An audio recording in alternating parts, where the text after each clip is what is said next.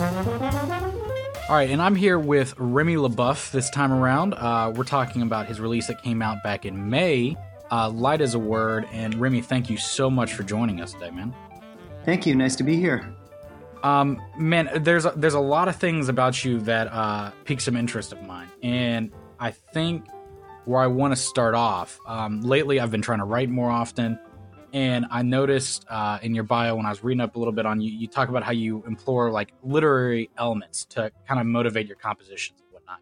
Can you expand on that? Because sometimes, I mean, I feel like as musicians, if we don't ever get like that one idea that we think's great, we maybe, don't write as much or whatnot. So it's interesting that you've found other inspiration. And how is that, how'd you get into that? How does that motivate your compositions? How do you see it reflective? Like, all of that stuff. Sure. I guess there was a time when I was studying in school when I wanted to experiment with different forms in music. And I thought about, what is a very classic and standard form that goes back, as far as music goes back, and that's the structure of a story. So I thought I would look at some stories and kind of shape the music around the stories. And that was a fun little change in my creative process. And around that time, I was also taking some classes in like anthropology and stuff like that. So I had all these new ideas, and I was learning about all these new different things that were kind of making their way into my creative process.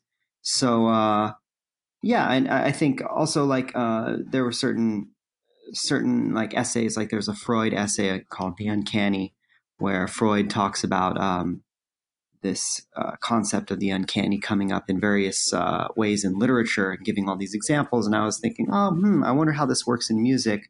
And so I tried, studying some scores and like finding like, where does this, device happen? And I just started kind of thinking about music and language the same way. And the more I thought about it, the more it made sense. And the more improvisation and the kind of music we make as jazz improvisers, that made a lot of sense to me too. The way that we converse with each other, the way that we listen, devices that were effective even in speech and conversation, I found were very effective in music. So it kind of made its way into the foundations of my understanding of music. Now, do you use that in improvisation as well? Because I know, Shelley Berg was given a masterclass a while back, and he's talking about like one of the things that really helped develop his improvisation and all is like he has a very strong relationship with melodies and solos and even the melodies of tunes if they don't have lyrics, and pairing words with them, to really outline like a story. Have you used that in improvisation? Is it mostly like compositionally based? And I know for jazz, this stuff's kind of almost hand in hand. I mean, there have been a couple times where I've thought that way when improvising, but it's not a regular process for me, like thinking of specific words to the notes I'm playing. But I think a better comparison would be the conversation that we're having right now. Yeah. I'm improvising my words, you're improvising your words, and our responses, we're listening to each other. We are engaging in a form of communication and sharing ideas. And hey, it's for the entertainment of people listening right now, even. So that process is to me the same process that we undergo when we are playing with our instruments and interacting. This could be a boring interview, or it could be an exciting interview. And like, how are we making it what it is? Right. Now with this, so like, there's kind of like, I guess, a foundation or or at least an understanding of where maybe you get some of your compositional influences of, if you want to say, with this last record, Light as a Word, what was the idea behind that? Like, is that one of those records that you approach and you're like, I have this concept, here it is, like, and the entire thing kind of revolves around that? Or was it selections of different compositions that you're just like, I really love these, I want to record these, I want to put them out? Or what was holding it all together there? Sometimes it's hard to distinguish between those two things. It's like a chicken and egg scenario. Yeah. I have my musical values and they're a part of everything that I am. And these songs came out of that. But then, that was developed through the, process of performing these songs. So it's all really a part of the same thing. And these are songs that I've been playing over many years on touring and adjusting and finding myself able to engage with my bandmates and the audience over the structures of these songs. And this particular band, I just enjoy playing with people who I like to converse with musically. You know, there's some people I feel more comfortable having a conversation with in front of an audience, and the bandmates that I chose are people that, you know, I've developed the music alongside, or who I feel have like a particular concept that fits really well with my concept, and we were able to communicate um, effectively and in an engaging way over the music. Now, how would you like that's interesting because like I agree with you. I think like the best music is usually made with those that like you're very close with outside of music. You know, like you're good friends with, like they know what your favorite food is. Like it's just someone that you feel very open with because obviously it's like a very exposed environment. Um, how did you go around choosing these bands, or like how long have you been with people? Because you know, there's so many people that when they record an album, they might just try and snag a name that they may or may not know well, you know, or just getting hiring sidemen or side women or whatnot. How did you go about doing this? Do you guys like rehearse and play regularly? Because you know, I would say that you guys are not just playing head tunes. You know, you're not just playing down the melody and then blowing. So talk about that process a little bit. Sure. I mean, everybody is their own special case, but everyone on this album I've known for at least 10 years and played with some people more than others and some people more recently. But for example, Peter Kronreif I've been touring with for 10 years with Le Boeuf Brothers and my own other projects. He's playing drums on the album. Matt Brewer, we recorded my first serious album, House Without a Door, together and have been playing together since then. Aaron Parks is somebody I've known since I was in high school, and he's always been a very supportive presence in my life. We haven't played as much together until more recently, but we've had a lot of conversations about music, and actually this particular music we like got together and we like talked about it, you know, probably a year or two before the recording session. And, you know, he was very involved in the project in that way, and he was emotionally invested. And I love his contributions to the jazz world, not just to my music. You know, he's an incredible thinker and pianist. Walter Smith is somebody I went to school with at Manhattan School of Music when I first moved to New York when I was 18 years old. Am I leaving anyone out? I think that covers it. Oh, Charles Altura. He's another guy. I met him in high school, and I played music with his younger brother even growing up, and we've gotten to play together a little more recently. But yeah, he's a good friend, and I love his music. So Now, I thought everyone would work really well together too. You know. right. Now, when you it's interesting. You hit on this point with Aaron, where I guess you said you guys got up and like you talked about the music and like the emotions behind the music and the inspiration behind the music. Was that something that always came easy for you? Because in my experience, either as a student in college, you know, working with other people around my age when I was doing my undergrad or whatnot, or working with students now that are even younger, I feel like there's a disconnect there sometimes. You know, it's very hard for some people to emotionally get invested into the composition or to at least open up and talk in that type of a way about it and how to deal with that. So was that always easy? Like, how did you learn to deal with it or whatnot? Or I mean, I think a lot of the emotional stuff we didn't have to get too deep into because, you know, I don't want to define the emotions that he's going to be putting into each song. You know, that's kind of his call. But like in terms of, you know, the music and the gestures and, you know, some of those things, it was really easy actually to discuss that stuff with him because I respect him so much and I respected his ideas. And I think we kind of saw a lot of things in the same way. So it wasn't like there was any disagreement or tension there. It was all very, very logical. If he made a point or if I made a point, I think we were kind of speaking the same language, for lack of a better metaphor. We were speaking the same language and could understand, what we meant by that. So. No, that's awesome. But another thing that I think kind of speaks to your band and how close you guys are and how friendly you guys are, man, is you guys. Well, I guess you probably put out the funniest band teaser I've ever seen with the interview you guys did. Whose idea was that? Because it's like, at first when I watched it, I definitely was like, wait, what? What? And then I watched it all the way through and I was like, man, this is hilarious. It's probably like every take of every bad interview with a band because someone doesn't know, like what to say or whatever. And like you're watching, you're like, wow, this is cringeworthy. And then you go back and you're like, this is the best thing ever. Thank you. That was completely by accident. I had all this footage of interviews. So we had a recording session, and then we took a break during the recording session. And I think I had the photographer take some shots of me, or the film crew was setting up in the main room. Or I forgot exactly what was going on. But we interviewed each person. And Pascal, my brother, he was kind of there for to sort of shadow produce the session and like be kind of a supportive presence. And while I was taking care of other stuff, he was asking them questions. And Pascal's a total goof. So like he would ask questions like, do you like smooth peanut butter or crunchy peanut butter?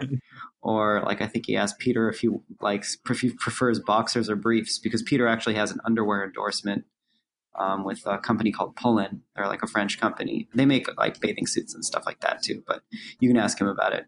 But there were just some other funny moments. Like we'd be joking around, or Matt Brewer was talking about playing with Antonio Sanchez, and like, that's where he's like, where did all those chops come from? It's like the 90s, like we were just kind of like goofing around and the camera was rolling, or we'd be like in between two more serious questions.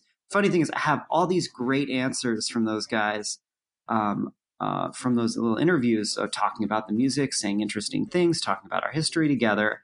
But I just put together all the awkward moments and the jokes, and kind of, it's like, wow, there are all these like dorky moments or like things like that where I was, oh man, I'm just going to isolate all these and put them together. And I think maybe it's just musicians, but we've all seen so many of those kind of like Kickstarter videos or those like album release videos. And I just thought, okay, well, if I'm going to do one of these, I need to make it a little bit special. So that was a lot of fun for me. I had a good time with that. And all the guys in the band were like really good sports about it. They're like, yeah, sure, put it out. Right. All right. So I'll probably still make the serious ones at some point. I just need to get around to it. But yeah, we had a lot of fun with that stuff. Man, I don't know. I don't know if you should put out the serious one, because like, okay. That's good. Man, have you ever thought about, I don't know how much you're on social media or anything, but you should submit it to that Jazz Memes Instagram page. Oh, really? Okay. Yeah, maybe I will. Man, you send me a link to that later. But I will. mean, there's what was I going to say? I forgot. Well, look, regardless, it's hilarious, and people that haven't seen it, you should go watch it, because there's, if you don't even have audio to watch it, there's jokes made throughout, like misspellings of your name or Aaron Ports. Oh, yeah. Oh man. I get so many misspellings of my name. It's fascinating. Like more than half the time, like people just don't take a second to Google it. Like people just don't care. Like important venues. I don't think you understand though. I was watching it the first time, and like I remember texting Nick, and I was like, "Hey, whoever edited this, I'm pretty sure spelt Remy's name wrong." And he was like, "Did you watch all of it?" And I was like, "Nick, like I can't listen to sound right now, but like, did our editor do this because his name is spelt wrong?" Oh yeah, I think Walter Smith the third is Walter Smith tenor sax 3, or like something. Like I had a lot of fun with it, but. Oh, I remember what I was going to say before. It was that I think my girlfriend's aunt like watched the video, and she was like, I don't understand, like what is going on. Like she didn't realize that it was like a joke video, because she doesn't watch a million jazz videos like in her social media stream all the time. So it was funny. So I feel like I do have to put something normal out eventually, but but yeah, yeah, it was fun. Thanks for watching it. Thanks for checking No, it out. no, I mean, thanks for putting together. You know, it's great because like you always get like, and this is in no way putting down other people's videos, but sometimes when they release like a Kickstarter video or something, and they're so passionate about their music because obviously you are tied to it and all, and they get caught up about talking about their music. Sometimes it's hard for people to relate and just like enjoy it right then without also being able to then hear the music. Um, so having something where it's just like, hey, look, we're just cracking jokes and we like being together. It's like, Yeah. okay, cool. I can relate to that, you know? Oh, cool. Um, man, and kind of springboarding off of that, something I'm a huge believer in is that people check out our music and like our music because they're invested in us. You know, sadly, like jazz isn't the popular music anymore. Mhm. And I don't even know if that's necessarily a bad thing, but the chance of someone coming up on your music on the radio is low. So I want to ask you some stuff that's maybe not music related. Sure. Like what was when Aaron and Matt actually both came to FSU while I was doing my master's there with Ben Wendell. And Hmm. one thing that they're talking a lot about was books. So, what is the last book that you read that you're a huge fan of? Oh, well, I'm in the middle of Gentleman in Moscow right now. That's a pretty good one. The last book that I read that I was a big fan of. It's funny, like my memory is so short term. Um, Man, um, there's I this, I I don't know if recently reread the whole Harry Potter series because it was a rough winter. that I rough really of a like that winter. book, Sapiens by Okay. what is it? Harari, I think is his last name or something. Yeah, great There book. was this book that they were kind of preaching when they were down there, Okay. which I don't know if you've read it because Aaron seemed very into it at the time. Called Daily Rituals: How Artists Work. Oh no, I've read that. That's great. Oh, phenomenal book.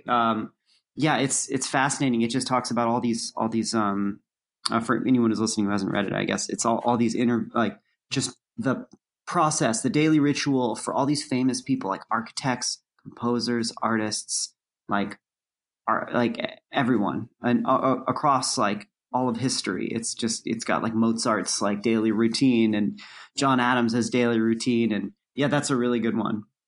Yeah, I was amazed because like they came, you know, and like some of us are like writing down things or whatever, and Aaron was like, "You need to get this book."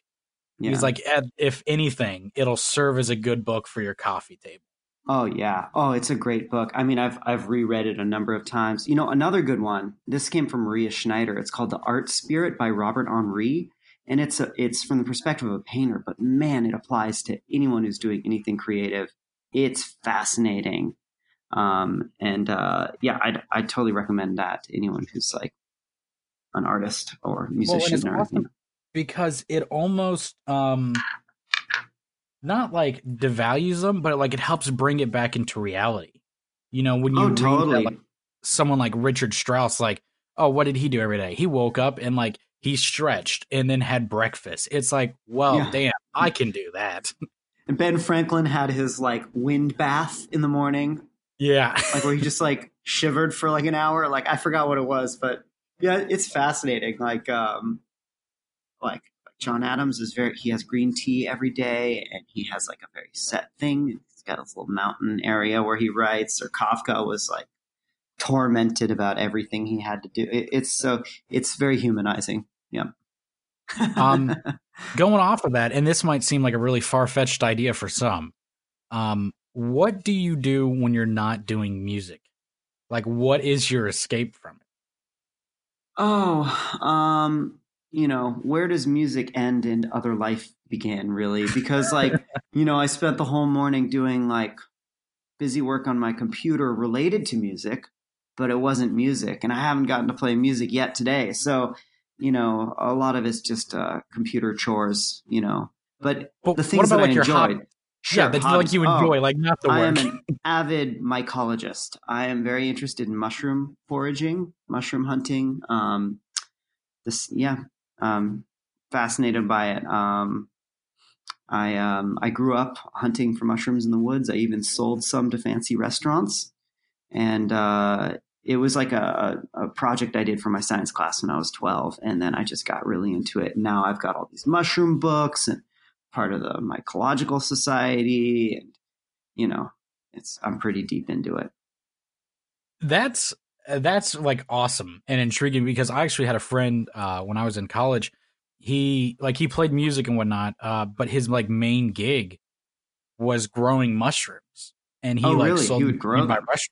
Yeah, like Hmm. he had like a mushroom farm, I guess. Yeah, I mean, you can get Um, these little grow kits where you like put them in your closet and spray them with water, and you can grow portobellas or oyster mushrooms. But there are a lot of mushrooms that you can't just grow commercially. They have these kind of was it mycorrhizal? I think that's the word. Relationships with trees and the root systems, and you have to get them in the wild. You have to forage for like chanterelles, for example, or morels. You can't just grow them commercially, and I think that's why they're so prized in cooking. So that's nuts pretty because we fun were just stuff. talking the other day too about I explained to him, and I don't know how many different types of mushrooms or whatever I've had, but I don't think people really know the differences between them. Like if they go to the store, what are they buying? They're either buying white mushrooms or they're buying baby Oh bellas or yeah, whatever. I mean, there's a whole world. I mean, that would be like saying like all vegetables are the same or all meat is the same. Like it all tastes so different, and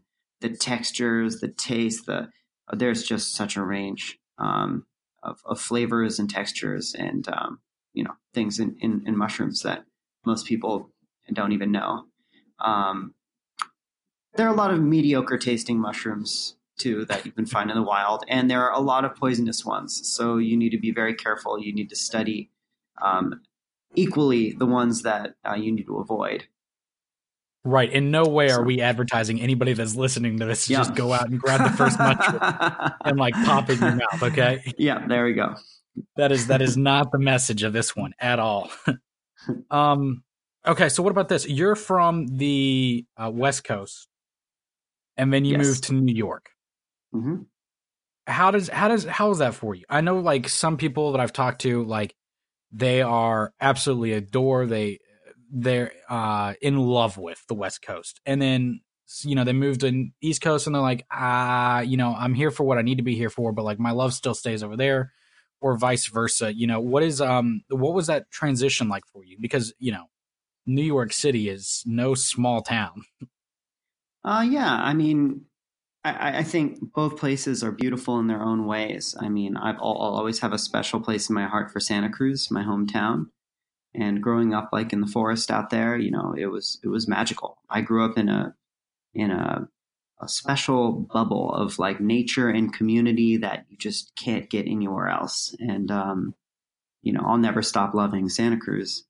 But New York has its own things that I love about it as well. And one of those things is the music scene. So I'm not like one or the other. It's complicated, but it was definitely a transition when I first came over here. I had to get used to it.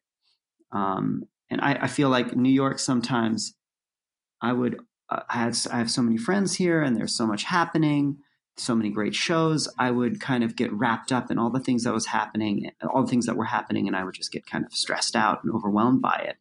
And then I'd go to California, and I'd catch a breath there, and then I'd come back and I'd feel relaxed until I started to get overwhelmed again, and then I'd go back to California. And I think after a certain number of years, I kind of figured out how to keep my California vibe in New York, and I Yeah. don't really get overwhelmed anymore. I mean, I don't go out as much, Right, right, right. and I've got a smaller circle of friends, I guess, but yeah, I think it's taken a long time, maybe 10 years, to figure out how to be myself in New York without New York kind of taking over me. Um, do you still feel for the modern day jazz musician or someone that wants to pursue in that way, whether you call it Black American music, jazz music, whatever you want to call it? Um, do you think New York is still a have to, or do you think it's a spot where maybe you should spend some time, or What are your opinions there? No, New York isn't a have to. I mean, I think that a lot of New Yorkers move here and then they feel like, everyone else has to live in New York, because they don't want to admit to themselves maybe that, it could work somewhere else, or they don't know any different, or I don't know. I mean, people get very attached to their own, lives, and a lot of people are out here. But I lived in LA for a little while. It's a different scene out there. I can't expect New York things in LA, but the same thing goes the other way too. There are all these other communities in different parts of the country that are really beautiful, and it's just going to be a different thing. But and I don't think you have to be in New York. Okay.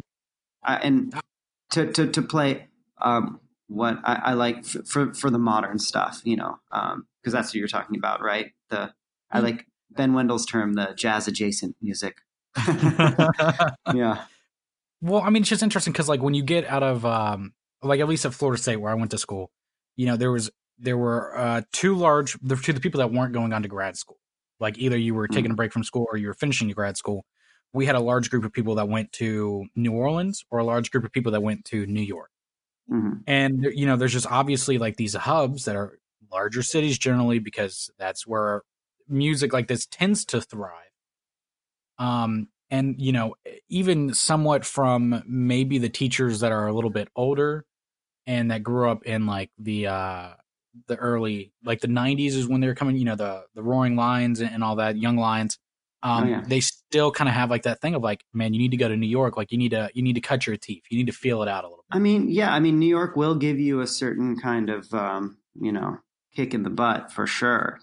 Yeah, some humility. Yeah, I mean, yes. And I think, New York has a lot of depth in terms of jazz music. Like there's so many great musicians here. You might not have that number of musicians in other places, but there are great musicians in other places. There are amazing musicians I know in San Francisco, in Los Angeles, in Chicago, in New Orleans, in in New York, of course, and also in like Amsterdam or Paris. I mean, there are a lot of different places you can live and still be able to make music on a very high level. So, not to say that one shouldn't move to New York, but you don't have to. Right. Now, I guess kind of to wrap it up here, if you were to look back at yourself, either in school or as a younger musician or something, what do you wish that you did differently and practice more? We're not going to accept here, because who didn't wish that they learned how to practice their first or second year? What do you wish you were doing in school that you got out and you're like, damn? I think if I could redo some things, I think I would take myself a little less seriously. Sometimes I saw, the music as the most important thing, but there are other important things around that music. It's not all about just the music. People need to have a good time in a rehearsal, or, I need to, it's important that I enjoy myself too, so I think, I think I just tell myself to take things like a little less seriously, have a little more fun. Yeah. And look, I think that's a great message to wrap up on, guys. So, make sure that maybe look into mushrooms. We've learned a lot of cool things today, talking to Remy. Check out Daily Rituals. And, if you get the chance, you definitely will not want to miss watching this video on YouTube, the band interview. Remy Le Boeuf, not spelled Lebeuf, spelled Le space Boeuf. Oh, bravo. Yeah, thank you. And, hop on over to Spotify, Amazon, iTunes, everything where it's out. Check out Light as a Word. Great band on it, great music on it, which is even more important. And thank you so much, Remy, for coming on. Thank you.